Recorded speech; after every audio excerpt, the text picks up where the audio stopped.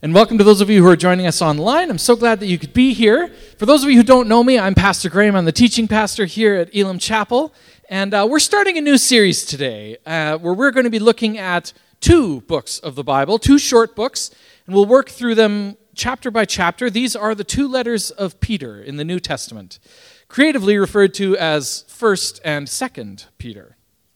Today we're going to start with the first chapter of Peter, but before we get into the text, let's remind ourselves a little bit of some context. Peter, the author, formerly Simon, son of Jonah, was a fisherman from Galilee in northern Israel. He was one of Jesus' disciples, and in some sense was the leader of the disciples. In many instances in the Gospels, Jesus will ask a question, and Peter is the one to give the answer. For some, this is seen as a delightful personality quirk, suggesting that Peter was constantly putting his foot in his mouth. This is something that I relate to. However, it's probably more accurate to conclude that often when the Gospels talk about Peter speaking, they're using him as a sort of figurehead for the rest of the disciples. It may be that all or many of the disciples had a question, and that Peter was the one to actually present it to Jesus.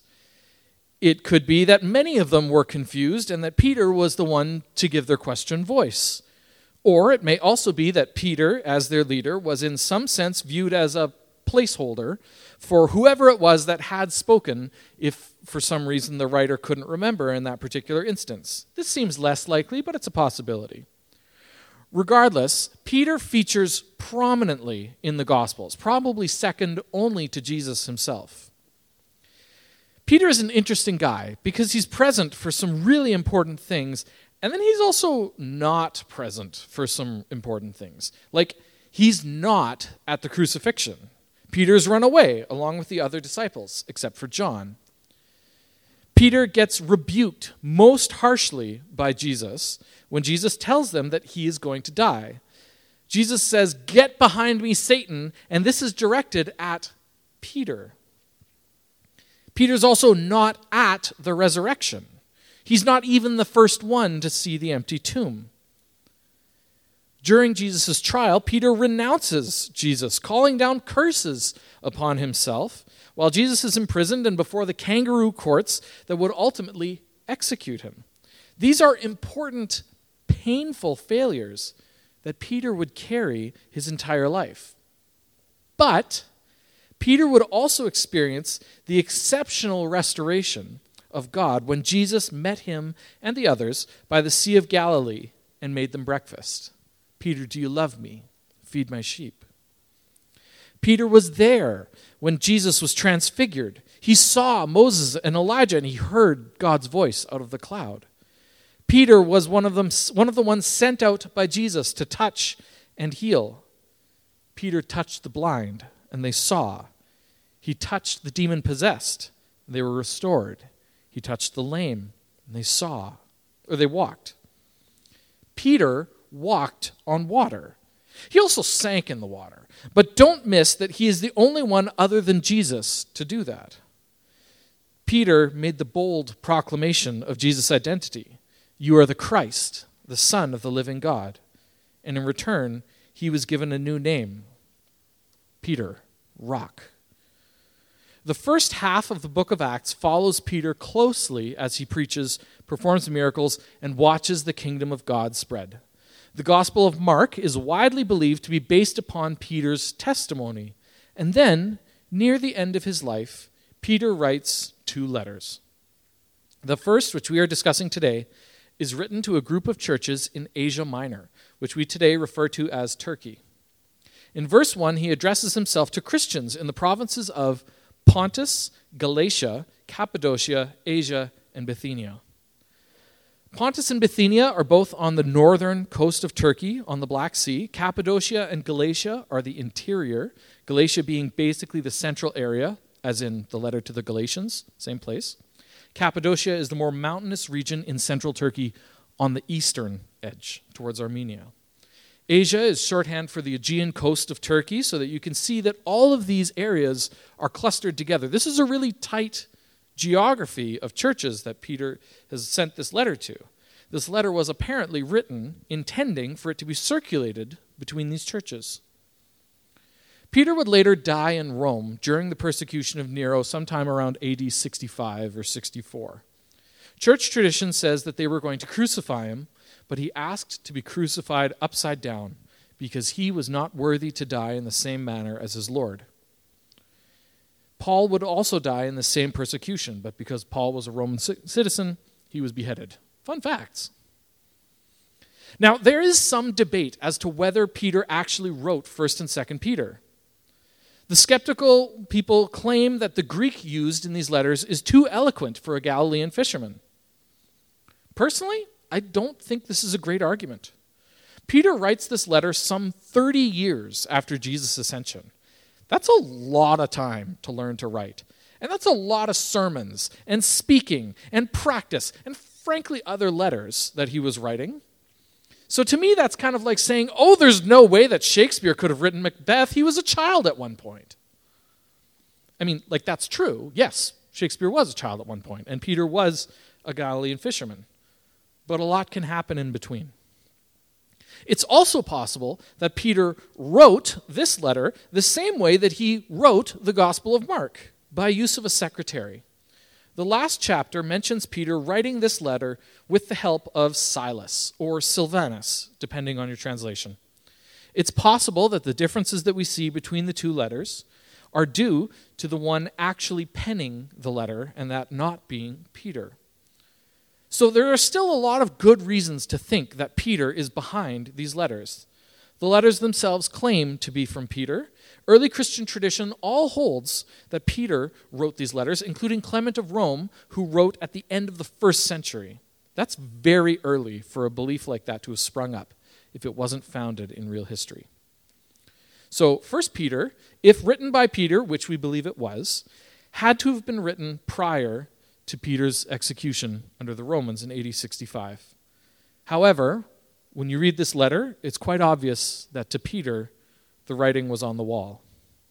Peter writes this letter to Christian churches to warn them of the coming persecution and to stand firm in the faith. Well, before we go any further, let's actually read the text, and then we can talk about what this chapter has to say to us today. So 1 Peter chapter 1, if you want to follow along on your phone or in your Bible, Peter is right after James, which is right after Hebrews.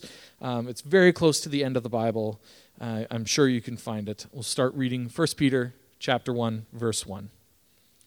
Peter, an apostle of Jesus Christ, to God's elect, exiles scattered throughout the provinces of Pontus, Galatia, Cappadocia, Asia, and Bithynia, who have been chosen according to the foreknowledge of God the Father through the sanctifying work of the Spirit, to be obedient to Jesus Christ and sprinkled with his blood. Grace and peace be yours in abundance. Praise be to the God and Father of our Lord Jesus Christ. In his great mercy, he has given us new birth into a living hope through the resurrection of Jesus Christ from the dead, and into an inheritance that can never perish, spoil, or fade. This inheritance is kept in heaven for you, who through faith are shielded by God's power until the coming of the salvation that is ready to be revealed in the last time. In all this you greatly rejoice, though now, for a little while, you may have had to suffer grief in all kinds of trials. These have come so that they prove the proven genuineness of your faith, of greater worth than gold, which perishes even though refined by fire, may result in praise, glory, and honor when Jesus Christ is revealed. Though you have not seen him, you love him. And even though you do not see him now, you believe in him and are filled with an inexpressible and glorious joy, for you are receiving the end result of your faith, the salvation of your souls. Concerning this salvation, the prophets who spoke of the grace that was to come to you searched intently and with the greatest care, trying to find out the time and the circumstances to which the Spirit of Christ in them was pointing when he predicted the sufferings of the Messiah and the glories that would follow. It was revealed to them that they were not serving themselves, but you, when they spoke of the things that have now been told you by those who have preached the gospel to you by the Holy Spirit sent from heaven. Even angels long to look into these things. Therefore, with minds that are alert and fully sober, set your hope on the grace to be brought to you when Jesus Christ is revealed at his coming. As obedient children, do not conform to the evil desires that you had when you lived in ignorance, but just as he who called you is holy, so be holy in all you do. For it is written, be holy because I am holy. Since you call on a Father who judges each person's work impartially, live out your time as foreigners here in reverent fear. For you know that it was not with perishable things such as silver or gold that you were redeemed from the empty way of life handed down to you from your ancestors, but with the precious blood of Christ, a lamb without blemish or defect. He was chosen before the creation of the world, but was revealed in these last times for your sake. Through him you believe in God, who raised him from the dead and glorified him, so your faith and hope are in God. Now that you have purified yourselves by obeying the truth so that you have sincere love for each other, love one another deeply from the heart. For you have been born again, not of perishable seed, but of imperishable, through the living and enduring word of God. For all people are like grass, and all their glory is like the flowers of the field. The grass withers and the flowers fall, but the word of the Lord endures forever. And this is the word that was preached to you. Well, let's pray. Lord, we thank you for your word. Thank you for this letter from your servant Peter. We pray that you would open our hearts and our minds, that we would learn something, that we would draw nearer to you, that we would be shaped more into the image of your Son as we submit ourselves to your word. In your name we pray. Amen. There are a couple of things to notice about this chapter. Let's start at the beginning, shall we? There's an interesting thing to note about Peter's credentials. Now, usually when we think about letters in the New Testament, we think about letters from Paul. There are 27 books in the New Testament. 13 of them were definitely written by Paul. There are question marks around Hebrews, like Hebrews might have been written by Paul, and that would make Paul over 50% of the New Testament letters, or documents. But even at 13, that's a significant amount. So comparing it to how Paul introduces himself seems kind of natural. We often see something like this. In Romans chapter 1, verse 1, Paul's greeting is, Paul, a servant of Christ Jesus, called to be an apostle and set apart for the gospel of God. 1 Corinthians begins, Paul, called to be an apostle of Christ Jesus by the will of God. Ephesians 1:1 says, Paul, an apostle of Christ Jesus by the will of God. Paul has something to say about his apostleship. He says, I have been called. He's sort of putting himself out there. He's sort of showing his credentials. Peter doesn't do that. Paul became an apostle. Paul refers to himself as an apostle born out of time. He was not part of the original 12, but was called by God later on the road to Damascus. Peter, however, begins his letter this way. 1 Peter 1:1. Peter, an apostle of Jesus Christ. That's it. He doesn't justify it. He doesn't have anything to say. He's like, hey, what's up? It's me, Peter. Yes, that Peter.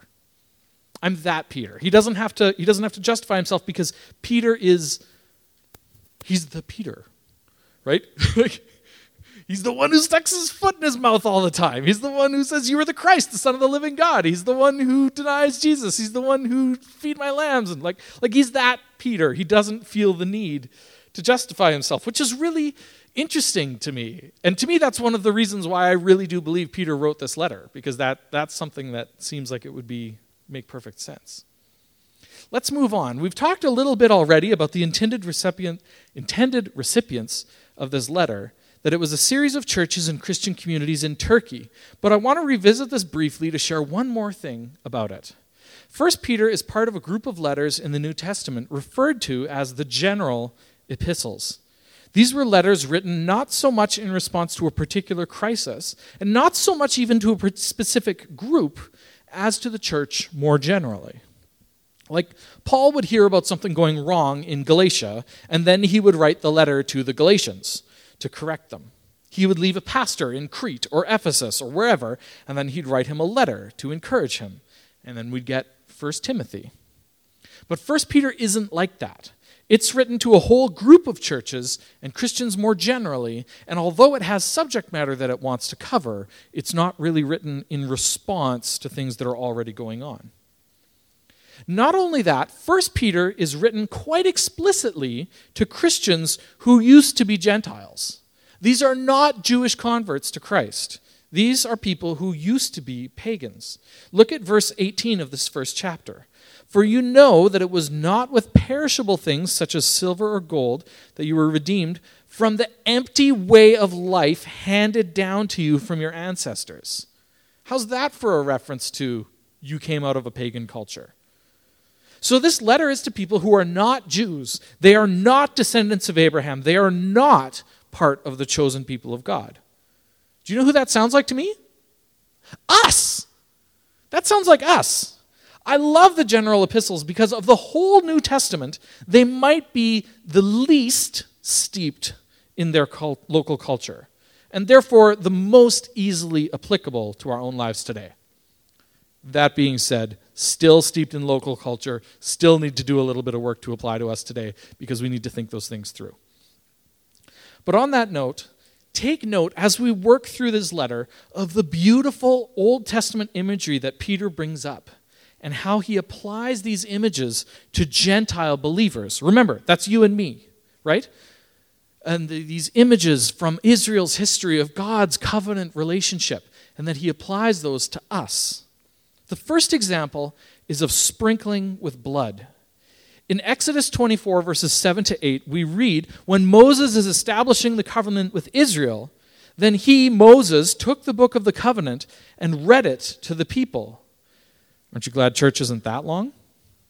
They responded, we will do everything the Lord has said, we will obey. Moses then took the blood, sprinkled it on the people, and said, this is the blood of the covenant that the Lord has made with you in accordance with all these words. This is important imagery. The people have been sprinkled with the blood of the covenant. Those are the people of the covenant. And then what does Jesus say at the Last Supper? He took a cup, and when he had given thanks, he gave it to them, saying, drink, all of you. This is my blood of the covenant, which is poured out for many for the forgiveness of sins. We read similar words from 1 Corinthians this morning when we did communion, right? The new covenant in Christ's blood. So being sprinkled with the blood of the covenant is you being in the covenant, and Jesus' blood is the blood of the new covenant. And then what does Peter call the people, the Gentiles, who receive this letter? 1 Peter 1:2, who have been chosen according to the foreknowledge of God the Father through the sanctifying work of the Spirit to be obedient to Jesus Christ, and sprinkled with his blood. This is amazing. Peter is speaking to people whom the Old Testament would call outsiders. It would refer to them as the nations, which is where we get our word ethnic from. It's the nations, it's them. He calls them, those people who are on the outside, you are the people of the covenant. He is including them in that great history. This is good news. The outsider is invited in and made welcome, and that's just about a whole sermon right there, right? We could just talk about that for the whole thing. But now Peter starts to get into the meat of his message. There's going to be lots for us to do, lots for us to work on and strive towards, but look hard and think about how Peter starts in verses 3 to 12. Praise be to the God and Father of our Lord Jesus Christ. In his great mercy, he has given us new birth into a living hope through the resurrection of Jesus Christ from the dead, into an inheritance that can never perish, spoil, or fade. This inheritance is kept in heaven for you, who through faith are shielded by God's power until the coming of the salvation that is ready to be revealed in the last time. There's so much going on here. Peter has lots to say, and he has lots to say to the people in these churches, and we're going to go through that. But he starts with God. He starts with what God has already accomplished, with what is already done, because this is the foundation of everything. We don't start with our effort. We don't start with our to-do list, with a set of goals and a plan for how to reach them and a motivational speech to get us going. We start at the end. It's done. Jesus did it all. He did what we never could. And now, from that end, from that place of victory, we work backwards. We ask, in light of what God has won, who can I be? Who must I be to participate in that? In light of the power that God has given, with what his Spirit inside and his church around, now what? But that is where we have to start. So many of us want to speed past this because we want to get to the application, but we can't. We have to start here. Have to start with praise be to the God and Father of our Lord Jesus Christ, because it's done. In addition, Peter also spends much of this first chapter reminding Christians about what is waiting for them. Think back to all of the things that he just had to say about inheritance. An inheritance incorruptible and kept in heaven. Peter holds up the promise of heaven, of life eternal with God, as the goal, as the reward for all the suffering of this life that makes it worthwhile. One of the criticisms of Christianity in the first century was that it seemed to them, to the Roman world, to be some sort of strange death cult, because the Christians were so eager to die. They were excited about death. And this was very strange to the Greeks and Romans around them. And frankly, it's a little weird today too. Millennials and Gen Z tend to joke a fair bit about wanting to die, but I think usually that's just wishing for the chaos to stop. Many Christians today want to speak about application. Application, application, application. How is this going to change my life? How can tomorrow and Tuesday and Friday be different? And that is super important. Don't get me wrong. If your Christianity isn't changing how you live your life, something is wrong. But at the same time, what Jesus offers us isn't a behavior modification program. It isn't some self-help secrets to a better life. The message of the cross is, at the most fundamental, hope for the life to come. Peter says in verse 13, "Therefore, with minds that are alert and fully sober, set your hope on the grace to be brought to you when Jesus Christ is revealed at his coming." This ultimately is the comfort that Peter is offering to churches and Christians who are suffering, who feel like they can't do it anymore, who feel like they're at their limit. Peter's response to them is to hold on because it's worth it. What God has waiting for us, no eye has seen, no ear has heard, no mind has imagined. Hold on. Cling to Christ and to the living hope that he gives us.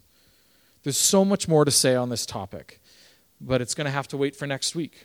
We've been at this a while, and I want to let Peter explain it to you better than I can. So next week we'll pick up where we left off, and we'll dig into Peter's call to us as followers of Jesus as he builds his case across this letter. But for this week, remember that we begin with what God has already finished, and that what God calls us to is worth what we're going through in this life. Let's pray. God, thanks for your word. Lord, it feels funny to leave it here, to leave it for next week and to hold on. But Lord, we've all got our own Bibles. We can all read ahead. Thank you, God, that you speak to each one of us, that we have your Spirit, that we have a direct line to you, and that you want to speak into our lives. We pray that you would this week. We pray that we would cling to you, God. We pray that we would remember the things that you have done and accomplished, both on a cosmic scale and just in our lives, Lord. You've been so good to us. We pray that you'd be with us this week. In your name we pray. Amen.